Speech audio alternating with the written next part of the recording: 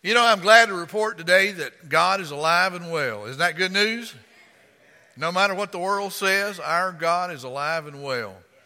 Can I just say this? I believe this with all my heart. I've been thinking a lot about it this week. I've read a lot of news and watched a lot of things over the last couple of weeks that just continues to trouble me. There's a lot of things going on in our world. This is not the same world that I was born into. I grew up in. It's changed. Amen? But you know what? Our God is the same. And He has a plan, and He's executing that plan, bringing us closer and closer to that point in time when we get to spend eternity with the Lord. And quite honestly, I can't wait for that to happen. Are y'all ready? You got your bags packed? You're not going to need them.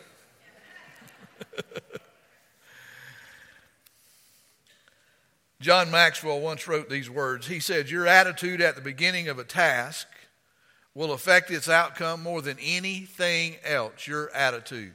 Now, how many of us are free of attitudes? Hey, at least you're honest. He also said your attitude is either your best friend or your worst enemy, your greatest asset or your greatest liability. That's certainly true of the attitudes that we sometimes have, and we all get them, don't we? Confession time. We all get an attitude. Well, think about it. If your attitude at the beginning of a task affects the outcome, what about the choices that you make? What about the choices you make? Young people, I want you to listen to me today especially. What about the choices you make? Does your choices early on in life affect the outcome of your life? You know, I'm convinced that every choice you make matters. I'm also convinced that even the words you speak matter. If you don't believe me, ask Kurt Schilling. Ask the black pastor down in the South that's been preaching the gospel, and he got fired because of the truth that he's been preaching. What you say matters. In James chapter 3, verse 6, he says, "And the tongue is a flame of fire. It is full of wickedness that can ruin your whole life." Notice that. It can ruin your whole life. It can turn the entire course of your life into a blazing flame of destruction, for it is set on fire by hell itself. One misspoken word can destroy your whole life. It can get you fired. It can destroy a relationship. It can get you kicked out of school. Say the wrong word at the wrong time can get you arrested. The words that you use every day are very, very important. I remember my father saying to me when I was just a teenager, "Son, be careful what you say. Always think about what you're going to say before you say it, because once you say it, you can't put it back in your mouth. When it comes out, it's out. And you need to be careful what you say." Well, what about the decisions that you make every day? How important are the choices that you make? What about living your life, making choices that are maybe not in the will of God, outside the will of God? What about making those choices that are outside the will of God? Is that good or is that bad? There are three ways to look at God's will as it relates to you. And I just want to remind you, you may already know these, but I want to remind you of them.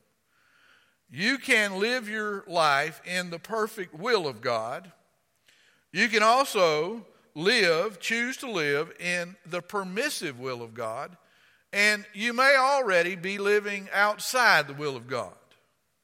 All three are possible. There are specific things that God wants you to do with your life. And when you do them, when you obey Him, you are in the perfect will of God. And then there are other things that you can choose to do that are within the perimeters of God's permissive will. There are sometimes options that God will give you. There are other choices and times that are emphatically and undeniably out of God's will, and we need to stay away from those events and those opportunities. Acts chapter 16 is a perfect example of all three of these. It's about a time when Paul and his missionary team were on their second missionary journey over in the area of Asia Minor and even over in Macedonia. In verse 6 it says, Paul and Silas traveled through the area of Phrygia and Galatia because the Holy Spirit had told them not to go into the province of Asia at that time. Then coming to the borders of Mysia, they headed to the province of Bithynia, but again the Spirit of Jesus did not let them go. So instead, they went on through Mysia to the city of Troas. That night, Paul had a vision, and he saw a man from Macedonia in northern Greece pleading with him, "Come over here and help us." So we decided to leave for Macedonia at once, for we could only conclude that God was calling us to preach the good news there. Now, folks, I see all three positions that are related to God's will right here in these verses. Think about it. Paul and his team would have been out of God's will if they'd gone into Asia. And so God stopped them. He told them what he didn't want them to do, and they didn't do it. So he kept them from being out of his will. God didn't want them to go into Bithynia either. So, if they had chosen to go there, if they'd disobeyed God, they would have been out of God's will as well. God did allow them to go through Mysia to get to Troas. There were probably several ways that they could have traveled to get there. He permitted them to go the way they chose. And the bottom line, God wanted them in Troas. How they got there didn't matter. God wanted to use Troas as a staging point for getting them to be where God truly wanted them to be. You see, at this point in Paul's life, on this particular missionary journey, going to Macedonia was the perfect will of God for Paul and for the mission team. That is exactly where God was planning to work, and he wanted his team there. He was staging them, getting them ready. It was his perfect will for their life to be there in Macedonia. Now, is it important for you to live your life in the perfect will of God? Is it? Some of you are going, I'm not sure even what it is. What is the perfect will of God? I would say to you, yes, emphatically yes, absolutely yes. You see, God's perfect will is where his greatest blessings are. If you're in the perfect will of God, you're right where God wants you. That's where you're going to be blessed the most. That's where you're going to be the most fruitful for the kingdom of God. God's perfect will is where he will providentially care for you with the greatest care. Choosing to be who God wants you to be and to be where he wants you to be is absolutely critical to your well-being. People have asked me, well, with that accent you have, where are you from? It's kind of a rednecky accent. I understand that. I'm from Florida. And people go, well, what? If you're from Florida, how in the world did you get to Virginia? It's a one-word answer. God. It's God's will that I be here. And I have followed him all the way to this place. And I'm glad to be here. I hope you're glad I'm here. We've been having a good time. Praise the Lord. The quicker that you find out what God wants to do with your life and where he wants you to be, the better. Wasted years are irreplaceable.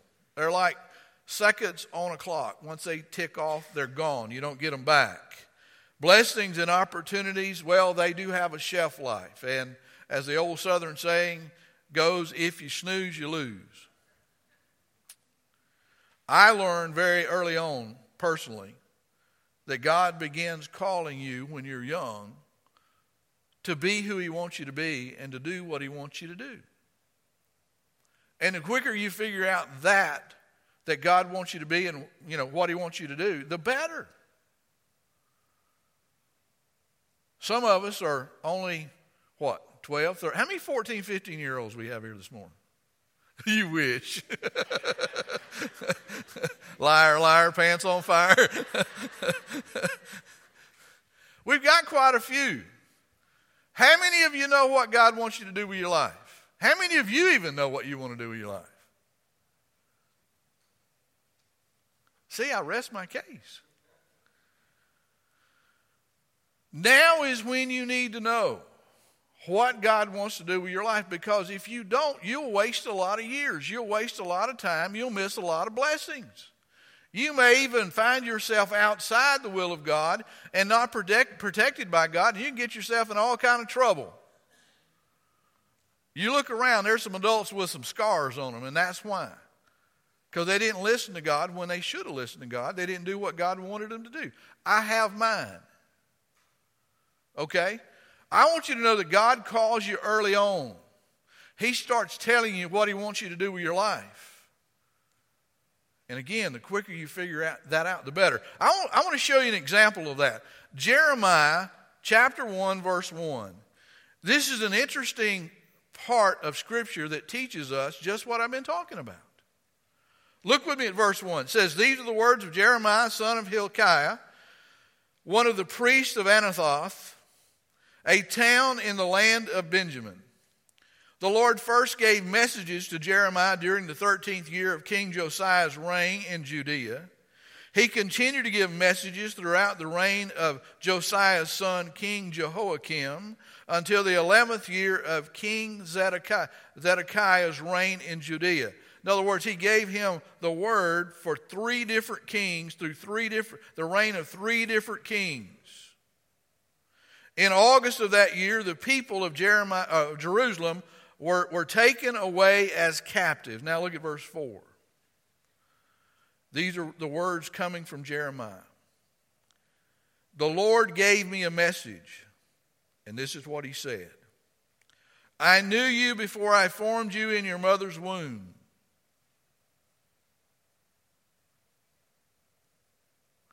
Before you ever existed, God knew who you were going to be." Do you understand how important that is? "I knew you before I formed you in your mother's womb. Before you were born, I set you apart and appointed you as my spokesman to the world." Now, what if God were saying that to some of you 14 and 15-year-olds today? I am of the opinion that God needs somebody to stand up and speak truth today like never before. Our world needs it. Who knows, there may be another Billy Graham right here in our midst. Look at what he says. "O sovereign Lord, I can't speak for you. I'm too young." Isn't that what we all think? We've got 2 excuses. I'm either too young or I'm too old. I'm too young. But God says, don't say that. You must go wherever I send you and say whatever I tell you. And don't be afraid of the people, for I will be with you and take care of you. I, the Lord, have spoken. And then the Lord touched my mouth, Jeremiah said. "See," and he said this, "See, I have put my words in your mouth. Today I appoint you to stand up against" what? "Nations and kingdoms." Not just against the town bully or the school bully, but nations and kingdoms. "You are to uproot some and tear them down, and to destroy and overthrow them. You are to build others up and plant them." What a task for a 14-year-old boy. By the way, when God spoke these words to Jeremiah, that's how old he was. He was a teenager, 14, maybe 15 years old. What a challenge to put on a young person. And yet Jeremiah was up to the challenge. And God did everything He said He was going to do through that young man as he grew older. He said, "Jeremiah, I've got a plan for your life. And if you will do this, you will be in my perfect will. You will be greatly blessed and you will be greatly protected." Isaiah 46:10, God said through Isaiah, "Only I can tell you what is going to happen even before it happens." None of us know what's going to happen come November. Amen. None of us know what's going to happen after November. That could be worse. He said, "Everything I plan will come to pass, for I do whatever I wish." God's in control, folks. He says, my thoughts are completely different from yours, says the Lord, and my ways are far beyond anything that you could imagine. For just as the heavens are higher than the earth, so are my ways higher than your ways, and my thoughts higher than your thoughts. Dr. Ronnie Floyd, writing about this passage of Scripture, said Jesus paid the highest price possible for the sins of the world when he died on the cross as the perfect sacrifice for your sins and mine. What God did through his Son on Calvary that day is the greatest picture of how God's ways are so different and so much higher than ours. Our sovereign God is truly incomprehensible. He went to amazingly great lengths to enable us to know him and to be in fellowship with him, yet so often we don't understand what is happening in our lives. I'm convinced that most people don't know what God is doing, and they certainly don't know what God wants. That wasn't true about the Apostle Paul. The Apostle Paul had a personal relationship with God through his Son, Jesus Christ. He came to know the Lord personally. He knew how to discern the will of God and be where God wanted him to be and say what God wanted him to say. And that is very clear as you look into the 23rd chapter of Acts that we're going to be looking at again this morning. It's a very simple passage of Scripture, and yet it's very profound. John MacArthur writes of this passage, he says, this narrative passage contains no doctrinal truths or practical exhortations. It merely recounts an event in Paul's life. Yet no passage of Scripture could more clearly illustrate the providence of God. The providence of God. Well, Pastor, what in the world is the providence of God? Why is it important that we know what that is? What is it? Well, it is God's sovereign control over and his ordering of natural circumstances to accomplish his perfect will. It is God using life events to accomplish all that he plans to do. We need to know something about the providence of God. It is important. I want you to hear what Jesus had to say about the providence of God and how God takes care of us in that providential care. Luke chapter 12, verse 24, Jesus said, look at the ravens. They don't need to plant or harvest or put food in the barns because God feeds them. And you are far more valuable to him than any birds. Can all your worries add a single moment to your life? Of course not. And if worry can't do little things like that, what's the use of worrying over bigger things? Look at the lilies and how they grow. They don't work or make their clothing, yet Solomon in all his glory was not dressed as beautifully as they are. And if God cares so wonderfully for flowers that are here today and gone tomorrow, won't he more surely care for you? You have so little faith, Jesus said. And don't worry about food, what to eat or what to drink. Some of you are already worrying about what you're going to eat today at lunch. Or are we going to beat the Methodists to the restaurant first? Don't worry about what you eat or drink. Don't worry about whether God will provide it for you. These things dominate the thoughts of most people, but your Father already knows your needs. He will give you all you need from day to day if you make the kingdom of God your primary concern. So don't be afraid, little flock, for it gives your Father great happiness to give you the kingdom. Matthew records Jesus saying these words, so don't worry about having enough food or drink or clothing. Why be like the pagans who are so deeply concerned about these things? Your heavenly Father already knows all your needs, and he will give you all you need from day to day if you live for him and make the kingdom of God your primary concern. So don't worry about tomorrow, for tomorrow will bring its own worries. Today's trouble is enough for today. What you're going to be seeing this morning as we look into the 23rd chapter of Acts is that God has his hand on the Apostle Paul's life, and he's working out his plan and his purpose in his life. And I'm here to say that if God can do that for Paul, he can do that for you, and he can do that for me. And he will if we meet two conditions. One, you have to know him personally through his son, Jesus Christ. And second, you have to be willing to obey the will of God. That's what Jesus just taught us. If you know me and you obey me, I'll meet every need you got. I'll bless your socks off. Now I want you to notice with me how God providentially delivers Paul.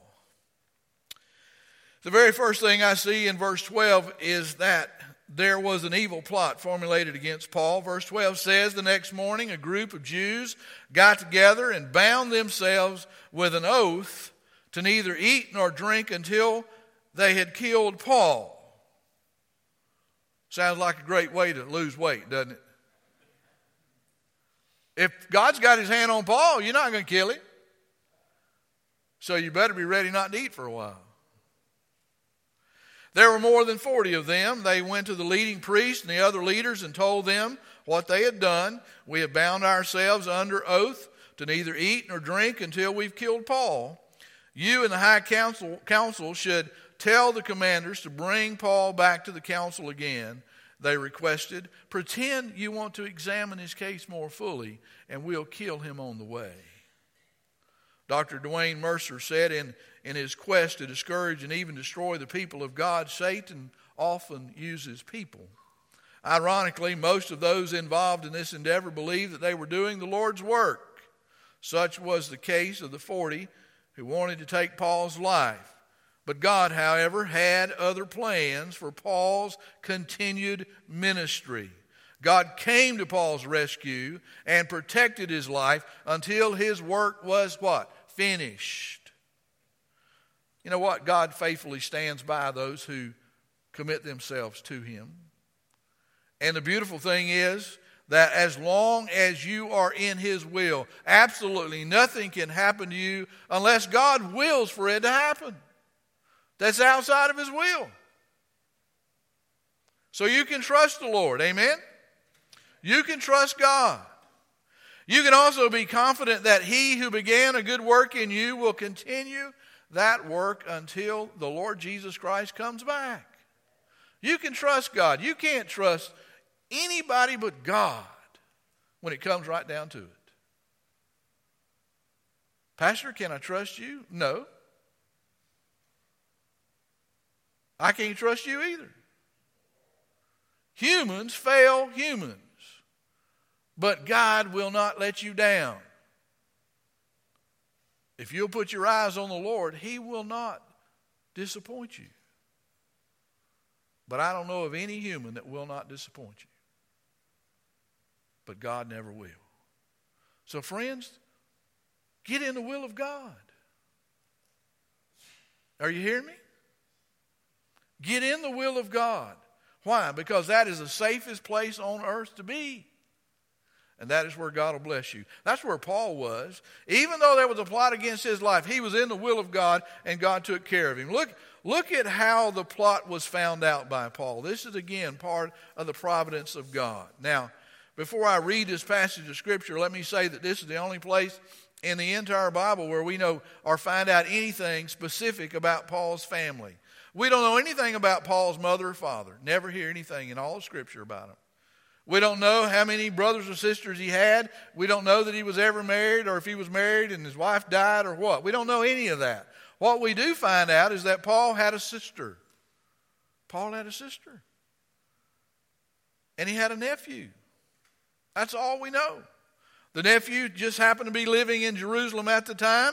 But as far as anything else, we don't know anything else. What we don't know, really, truly, is how Paul's nephew came to find out about that plot that was against Paul. But we know he found out because he had information that Paul needed. Somehow, God put information in or in his nephew's hands for Paul, things that Paul needed to know about the plot. Now, look with me at this verse. Verse 16. Paul's nephew heard of their plan, and he went to the fortress and told Paul. And Paul called one of the officers and said, "Take this young man to the commander. He has something important to tell him." So the officer did, explaining, "Paul, the prisoner, called me over and asked me to bring this young man to you because he has something to tell you." Verse 19 says the commander took him by the arm and led him aside. He wanted a private conversation with this young man, and he asked him, "What is it that you want to tell me?" Well, Paul's nephew told him, "Some Jews are going to ask you to bring Paul before the Jewish High Council tomorrow, pretending that they want to get some more information, but don't do it. There are more than 40 of them hiding along the way, ready to jump him and kill him. They have vowed not to eat or drink until they kill him. They are ready, expecting you to agree to their request."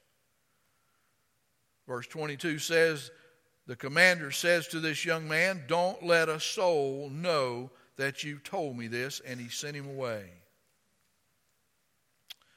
Just as Satan can use people to carry out his evil work, so also can God work out his plan and purpose through unbelievers like this Roman commander. This Roman commander had absolutely no idea about the providence of God or what God was doing through Paul. He didn't know anything, but God did, and God used him. Folks, you got to understand, Satan is not as powerful as God. He's not working a master plan that's going to succeed. He's going to fail. He always does. Now, I want you to look in verse 23 at how God providentially frustrates this wicked plan that they put together to kill Paul. And before we look at it, I want you to hear this. No matter what your problem is today, how many of you got a problem? Come on, be honest. How many of you would admit you got a problem you need help with? If you're living, you got a problem.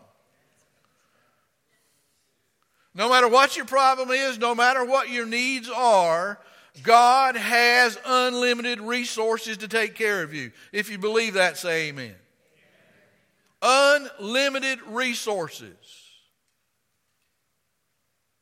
Look at what Jesus said in Matthew 10. I would say if somebody was going to try to kill you, that would be a big problem. Would you agree? Look at what he says. Don't be afraid of those who want to kill you. They can only kill your body. Some of you are going, "Yeah, but I don't want my body to die." You know why you don't want your body to die? Because you're living as if this is all there is to live for. This is not it, folks. God's got you here to decide where you want to spend eternity. Eternity is where it's at. He says they can only kill your body. They cannot touch your soul. Fear only God, who can destroy both the soul and body in hell. Which is more important, your soul or your body?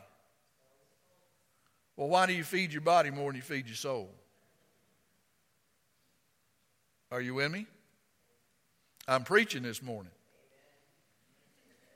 Not even a sparrow worth only a half a penny can fall to the ground without your Father knowing it. And even the very hairs on your head are numbered. My number changes daily. Some of you that got a lot of hair, you ought to be ashamed of yourself for laughing at your preacher.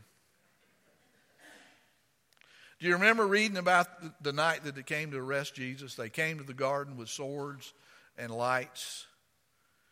They came into the garden and they came in with ropes and they took hold of Jesus. And about the time they grabbed Jesus, Peter drew his sword and he swung at that head. That he tried to take the neck. You know, he aimed at the neck of that servant of the high priest. He was trying to take his head off.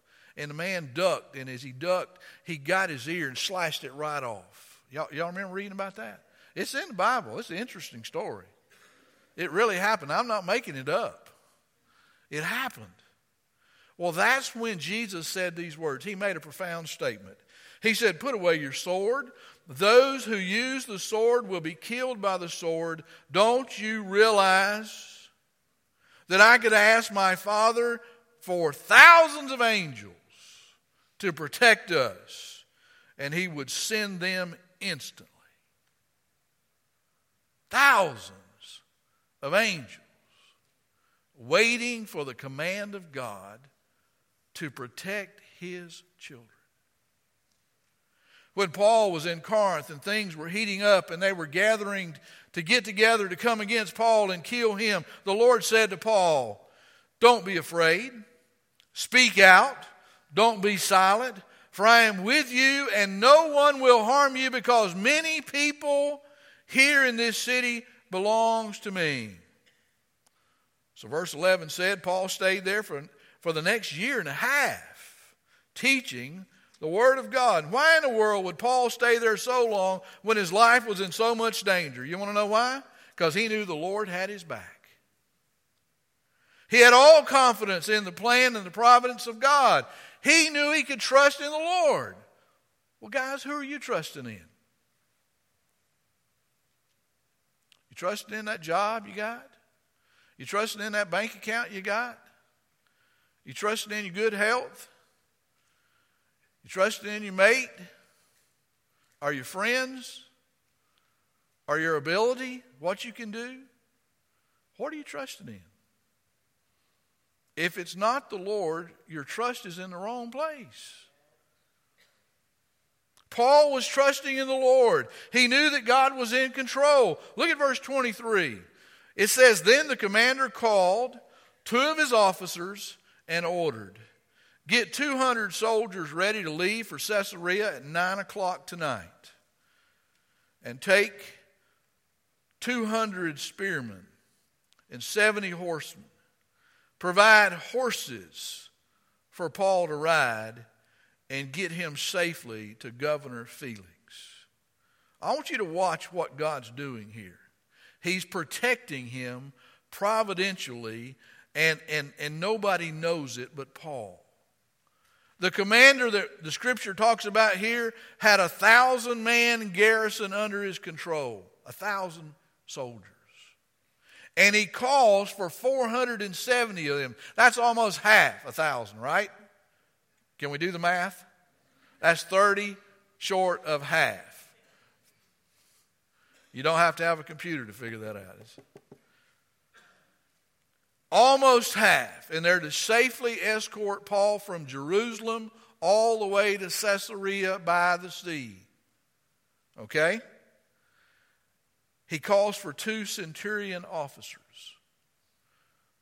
2 captains who commanded 100 men apiece. We're talking about one guy here that they got to get from Jerusalem to Caesarea. One man. 200 soldiers, 70 fighting horsemen, and 200 more armed spearmen, javelin throwers. Do the math. That's 470 soldiers that were to escort Paul safely from Jerusalem to Caesarea. Why in the world would you have so many? God was taking care of his man. See, God has unlimited resources. People, animals, soldiers, angels. Nothing can stop the plan and purpose of God. Absolutely nothing. They even give Paul several horses to ride. You got to understand, they're going 65 miles. It's roughly 65 miles from Jerusalem to Caesarea. They even give him a letter. A letter was always required when a Roman officer sent a prisoner to his superior. And this commander did no different. Verse 25 said, Then he wrote this letter to the governor from Claudius Lysias to his excellency, Governor Felix. He says, Greetings. This man was seized by some Jews, and they were about to kill him when I arrived with the troops. When I learned that he was a Roman citizen, I removed him to safety. Then I took him to their high council to try to find out what he had done. I soon discovered that it was something regarding their religious law, certainly nothing worthy of imprisonment or death. But when I was informed of a plot to kill him, I immediately sent him on to you.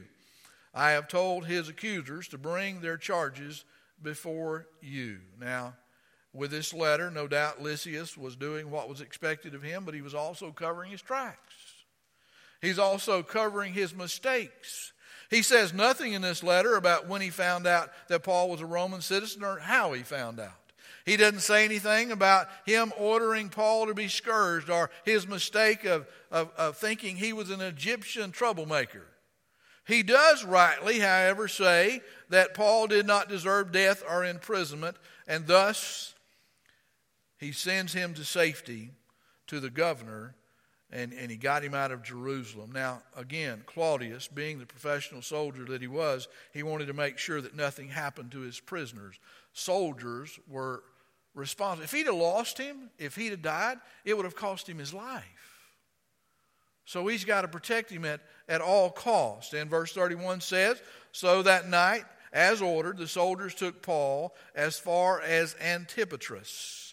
Antipatris was a Roman military outpost. It was also a stopping point for travelers leaving from Jerusalem going up to Caesarea. It was about 35, 40 miles east or northwest of Jerusalem, out in the middle of nowhere. It was up on the border between the area where the Jews lived and the area where the Samaritans lived. So it was kind of in no man's land. He knew if he got him as far as Antipatris that he would be protected there. He would probably eliminate the threat of ambush if he got him to that point, and they made it that way. So, now you also got to think about this. When he's trying to get him out of Jerusalem and all the way to Caesarea, 65 miles is a long way to go. They didn't have Amtrak, and they didn't have cabs, and they didn't have cars and trucks. They're marching. Some are riding horses, but most of them are on foot.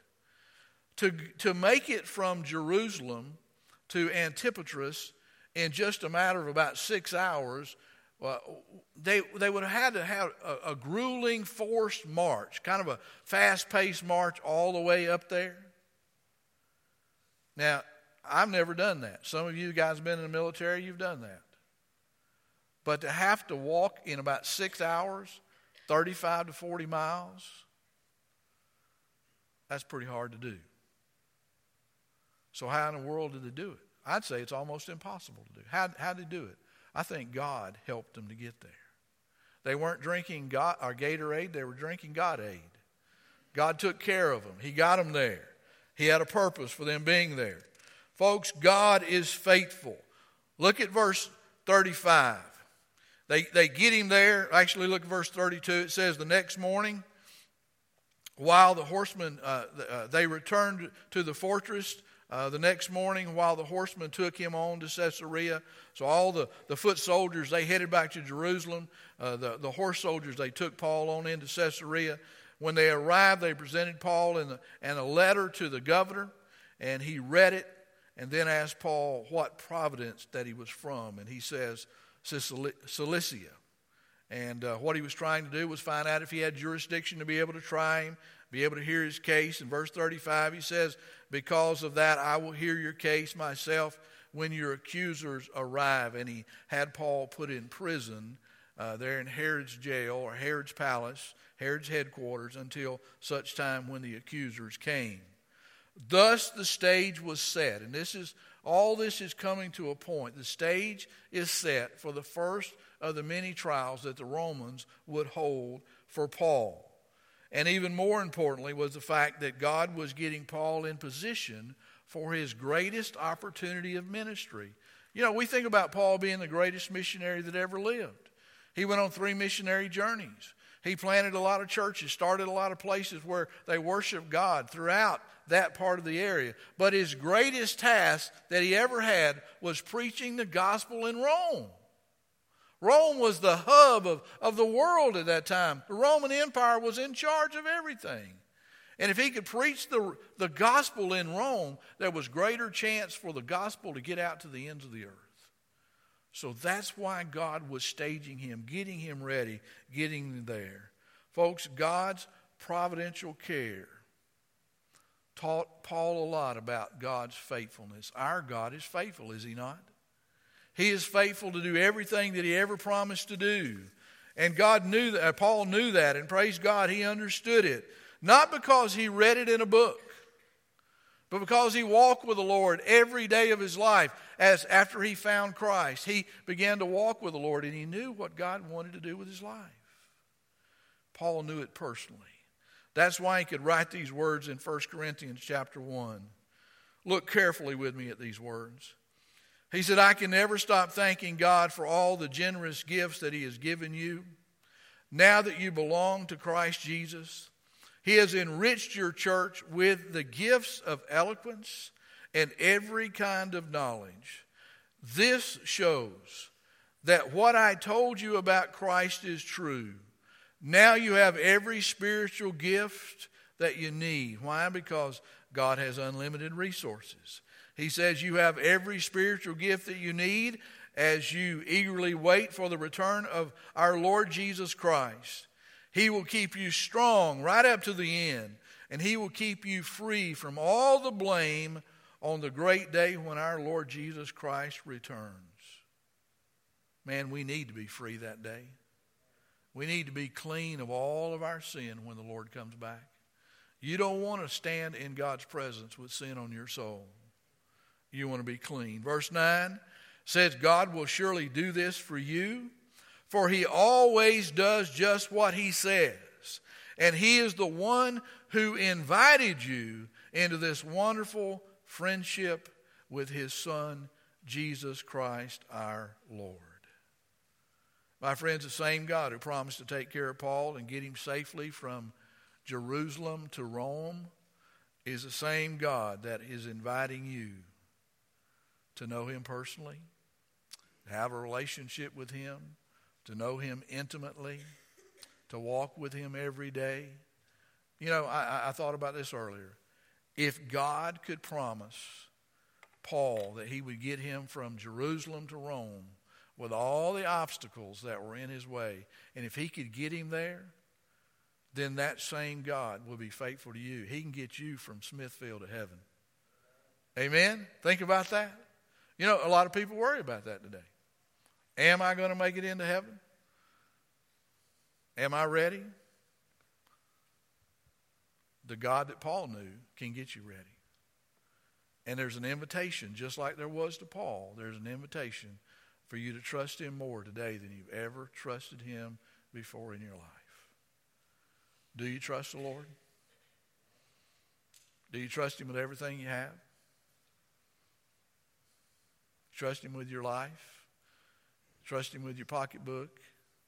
Trust him with your time, your energy, your effort, everything you have? More than any time in the history of my 61 years, I believe today we need to trust Jesus. Our world's not getting better, folks. It's getting further and further away from God. And we need to trust the Lord more today, especially if you're a young person. Especially if you're a young person, you need to trust the Lord. My prayer is that you will make that commitment today if you don't already have that commitment. And if you made that commitment, I hope God will remind you of what you've committed yourself to, and that you'll start living it more intently and more honestly and more sincerely, because the days require it. I told Joyce this week, everything that I was raised to believe about God and to know and to practice the values and the principles are being challenged at least, and at the worst, thrown out the window. I read yesterday, in China, in the last 6 months, the new president of that country is having crosses removed from their public churches. They're making them all come off. Churches are being shut down. They're being bulldozed down. You say, well, that's in China. It can happen here, folks. And the only thing that's going to keep it from happening here is strong faith in God and a strong church. And the church is only as strong as the people who are the church. If we're strong in the Lord, we'll have a strong church. If our faith is strong, we'll be strong. If our faith is weak, we'll be weak. And guess what? You're not going to know what you are until you get tested. And we will be tried by fire. We will. So get strong. How does it start? It starts with a fresh commitment to the Lord. Looking at who you are before God. Do you really trust Him? Now's the time to know for sure. Don't wait till you're tested. Trust Him now. Trust Him now. Let's pray. Father, I am grateful and thankful that you're a gracious God and one of long-suffering patience with us. I'm also thankful, Lord, that you're a God of second chances. You're a God that gives us an opportunity to come fresh, clean before you, to know you, to live for you. God, you help us to know you personally. You help us to know how to know you personally.